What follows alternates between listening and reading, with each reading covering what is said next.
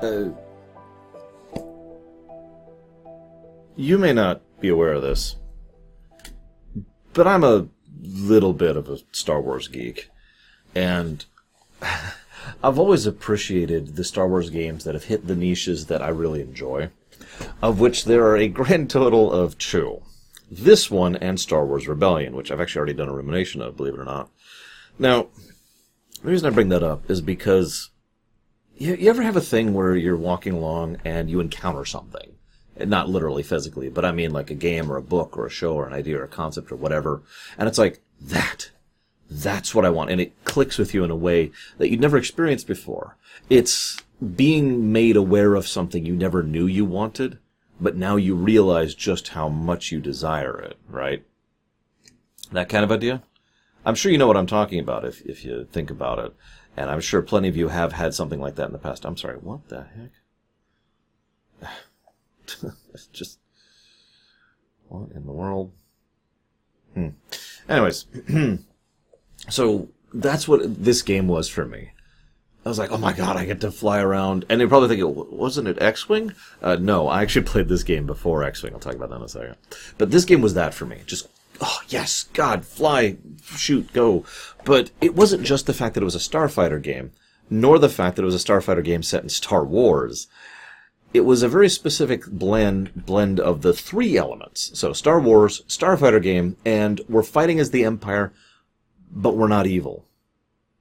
That was the unique mixture that really worked for me, and to my knowledge, has never been done before or since, that exact mixture, which is a shame.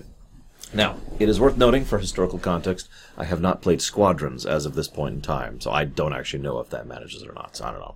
But I went back and played X-Wing after this, and was actually pretty disappointed by it, because the mission structure in X-Wing is way more basic, and the game has some very serious issues to it. But, nevertheless, I enjoyed this game going back through it. I do want to preface this a couple things, though. So back in the day, I actually had a controller. But nowadays, I actually bought a controller for this run and a couple other runs, and it didn't work. And so I'm like, okay. So I had to jury-rig things a little bit. I wanted to write this down. So I have something called Joy to Key. What it does is it allows you to... So you probably use something like an Xbox controller or whatever.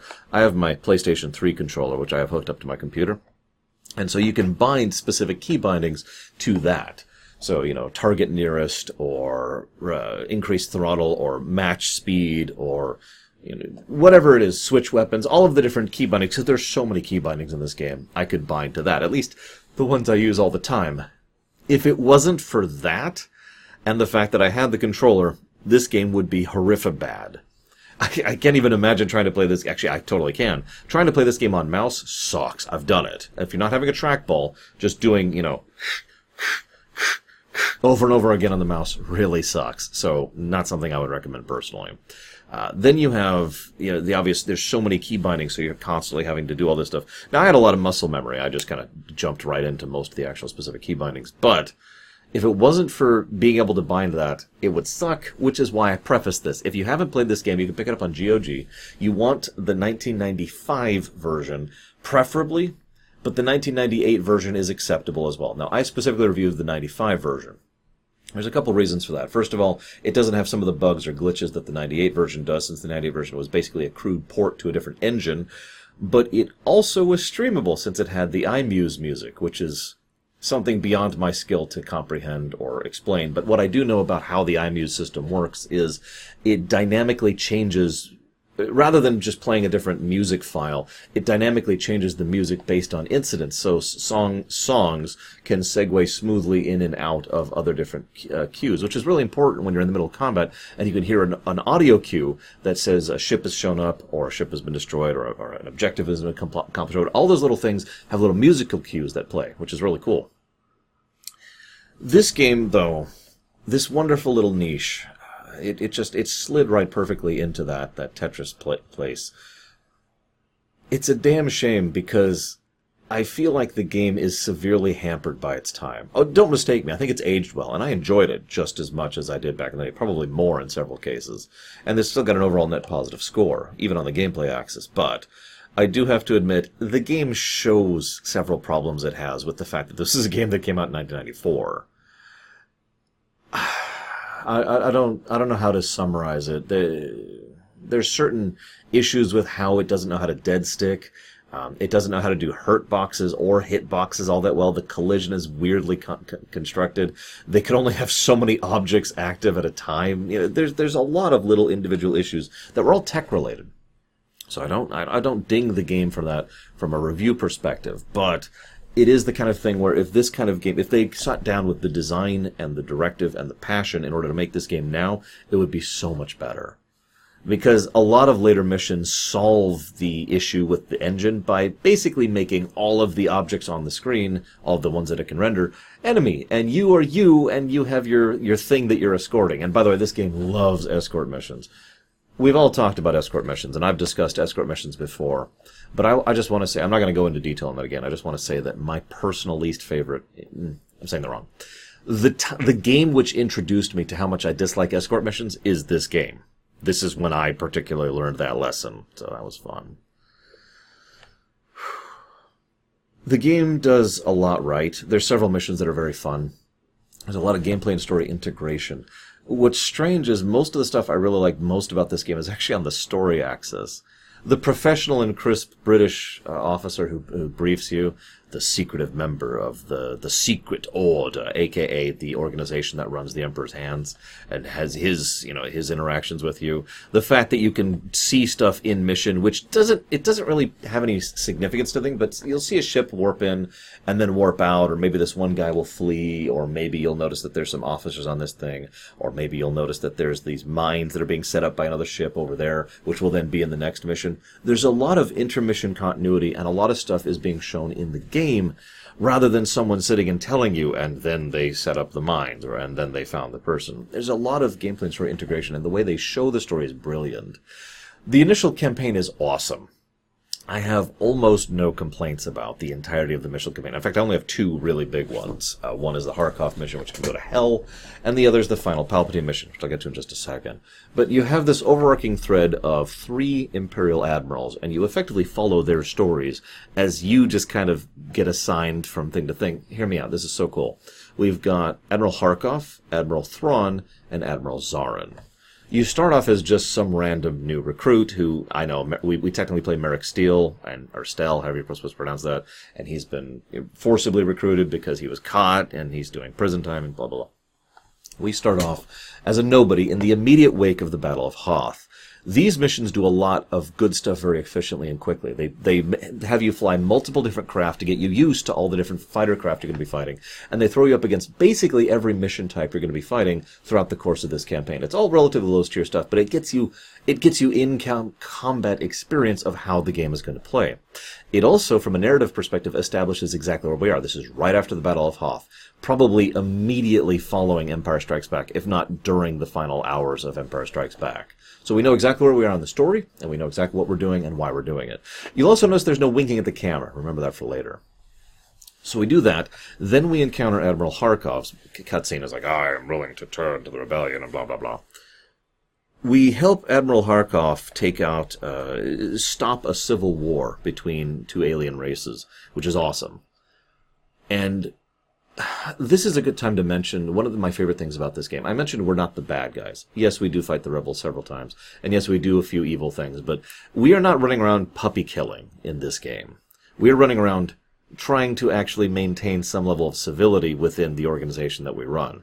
For the most part, we go after 3 major groups, we go after people who are disturbing the peace, like the Civil War. You'll note, by the way, in the Civil War mission, they go out of their way to mention several times, we are here to try and peacefully resolve the situation, and we are trying to push them to the negotiation tables.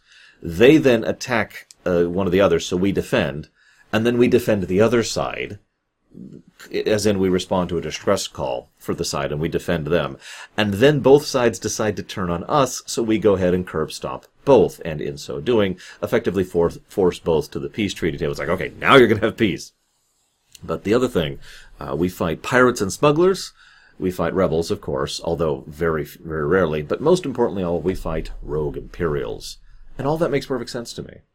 All of that is the kind of enemies that the bulk of the Empire are probably dealing with on the majority of time. The Rebel Alliance was certainly a large thing, but it was only a large thing in context of its impact. You have an entire galaxy The other 99% of the Empire isn't even dealing with the Rebel Alliance.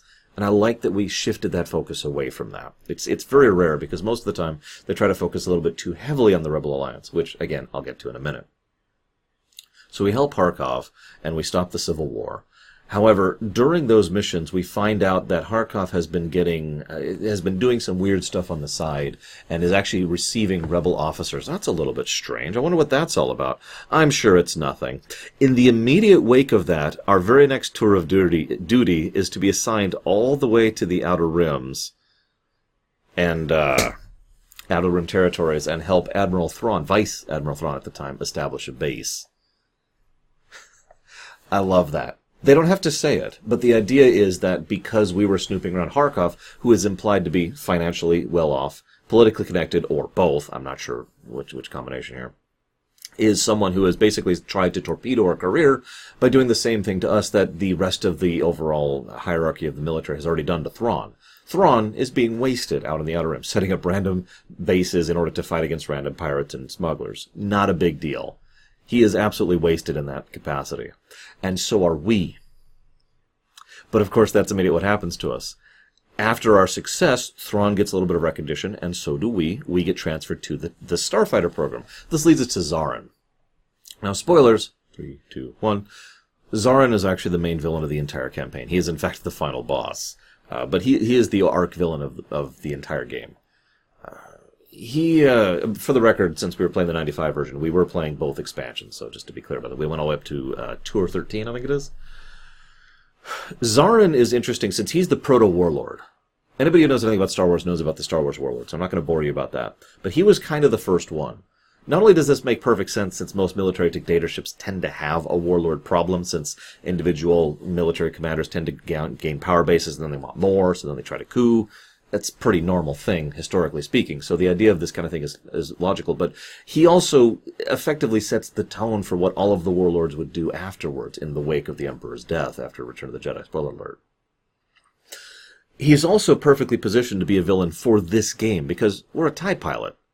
Or whatever we're piloting, because they put us in the dumb boat entirely too often, which is one of my grievances with this game. But anyways, we're a TIE pilot, right? We're an Imperial pilot. So we are fighting someone who is one of the heads of starfighter research and who personally believes that excessive usage of starfighters as a superiority strategy, I don't know what to call that. There's probably a term for that where rather than a bunch of capital ships, he has a bunch of fighters. That's his overall tactical approach.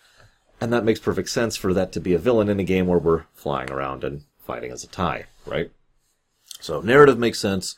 Lines up perfectly, and of course, it also shows, and there's another brilliant way they do this. During the Harkov missions, we constantly have missions from the Secret Order member, the member of the Emperor's Hand. It's like, you need to look into this, you need to look into that. And the implication, again, they don't say it, the implication is there that there's a lot of oversight over Harkov's operations and everything that's going on about his stuff. Cue the Zarin missions, which have, I think, a grand total of 2 times where the guy shows up at all. He's not even there most of the time, because why would he be? Zarin is a trusted Imperial official, and he is personally in contact with both Vader and Palpatine. He is one of the upper echelons of the Imperial military. And so Admiral Zarin doesn't need that kind of oversight. He's trusted. Oh, he's the one who becomes the dictator and turns, and just... I love the way they do that. And of course, the final Harkov missions is when Zarin reveals his treachery. There's some really great interweaving of these 3 narratives, of Thrawn, Zarin, and Harkov. It does fall apart substantially at the finish line of the original campaign. Because after having done a whole bunch of awesome stuff, all of a sudden, oh, by the way, Palpatine has been captured by Zarin, and the entire Empire rests on your shoulders. Go save the Empire. What? The whole thing feels incredibly pat, and like, don't worry, you're the hero of the Empire. You are. Now, don't mistake me, we contribute a lot of really awesome stuff throughout the course of this series, but that felt a little bit pat. And the entire thing, I know about the Sith lady, I can't remember her name right now, who's the canonical explanation for why it is that Palpatine was stunned at the time and why Zarin was able to capture him, but really this is where you're going with it. And what's funny is the last 2 missions where you're in the TIE Defender are a complete victory lap. You just smash your way through them, which leads to the expansions. The first expansion was much better in my opinion. It had better overall mission design, and this one mission arc, which is great. I think it's mission 9. I looked it up and I had trouble figuring out specifics, but the idea, or excuse me, Tour 9. The idea is Thrawn is still not a Grand Admiral. He's still not being super well supported, but he's the only one actively fighting against Zarin in his particular front. And so we have like one of the only TIE defenders that we currently have. And it's like, okay, we need to get this thing out of here. And what happens is like stuff goes wrong and stuff goes wrong and stuff goes wrong. And they put the time and effort and work into making it make sense that we only have the one ship with the no support. There's one mission, I remember this beautifully. There's one mission where we have us and our TIE defender, 2 TIE bombers which we can call in for support, and like 1 TIE interceptor. And that's it. I might be getting the specifics wrong, but it was 4 ships. And that's all they've got left after the last 3 missions where we've been hammered, and we just can't seem to get away from this area, and our capital ship is damaged, and we don't have support, and just the whole thing added so much more tension and made the whole "you're actually the hero of the Empire" make sense because you're the hero of this specific battle, and we pretty much pull that battle out by ourselves, but we earn it, rather than someone walking up and saying, "Don't worry, you're the hero, and Palpatine will personally recognize you." Instead, all of this lined up beautifully. Loved it.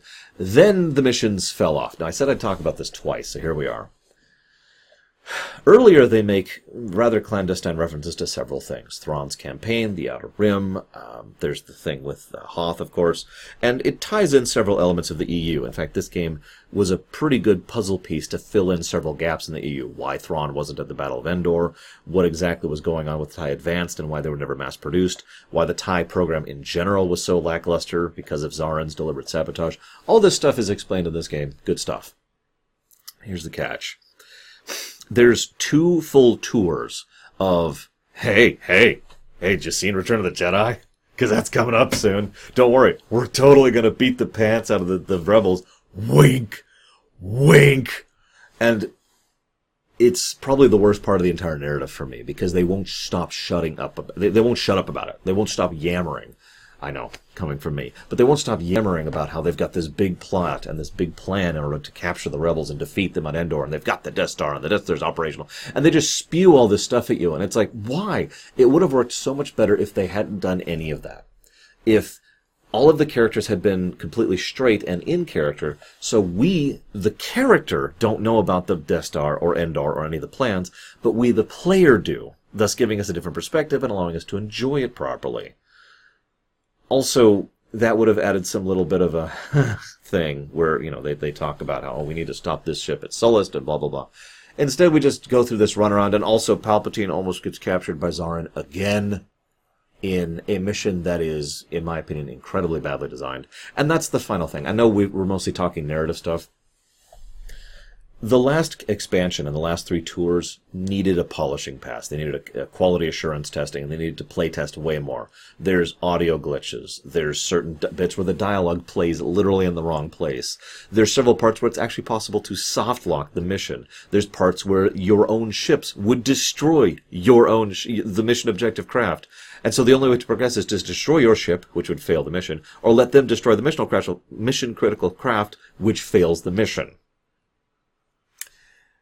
A lot of issues like that, and I do mean a lot of issues in the final stuff, and it's a damn shame. If I ever replay this game again, I hope I get to someday, I will probably stop once I finish the initial campaign and just be like, okay, I'm done. Pretty much the moment we take down Harkov, you could probably stop there. If you're playing this game for the first time, when you finally successfully defeat the Protector, specifically the Victory Star Destroyer Protector, chop it off there. You're not missing much. I can talk about other things. Energy management system is awesome. I think the radar is extremely well designed when it comes to a HUD perspective. There's a huge amount of customization on how you play. The game probably could have been a little bit better designed in terms of how the dogfighting works and vary up the craft a little bit. There are way too many missions with the dumb boats. I call them that, they're gunboats, but they're slow and they're crap in every way. They have terrible energy regeneration. They have crap shields. They have relatively low hull. They don't have that many missile things to accommodate it, so they've got nothing going for them. It's just, they're bad. Now that's fine. Flying around in a crap ship, that could be fun, especially if the mission is designed around that. The problem is a huge amount of the later missions, especially in the expansion campaigns, clearly didn't think that out at all. What I mean by that, and I complained about this during my Resident Evil 3 remake rumination, is it felt like they weren't designed. Not that they were designed badly, but no design intent was put into it. The only thought that feels like it was put into many missions was, well, here's a target you need to disable, so here's a gunboat. Because there's only 2 ships you have with ion cannons. That's the dumb boat and the TIE Defender, and that's it. So here you go, have fun. And yet nothing is designed around it. They just throw you into the thresher. They could have designed these missions in a way so that they try to use the fact that you're in a weaker craft, and maybe there's some manner in which you can actually use that to your advantage, or maybe you can call in additional people, or maybe you have a quick refill, or maybe they triple your ammo capacity, or something to try and mitigate it. But instead they do nothing. It's just, you're in a dumb boat, have fun. Despite my complaints, I enjoyed this game tremendously. I do recommend it if you're interested at all in the genre. There are several other games in the series. X-Wing, which is worse, but it's its own thing. X-Wing versus TIE Fighter and X-Wing Alliance, which are their own thing. And Squadrons, which just came out this year, actually. So we'll see what we think of that whenever we get to it. I do hope you've enjoyed my thoughts. For the Empire.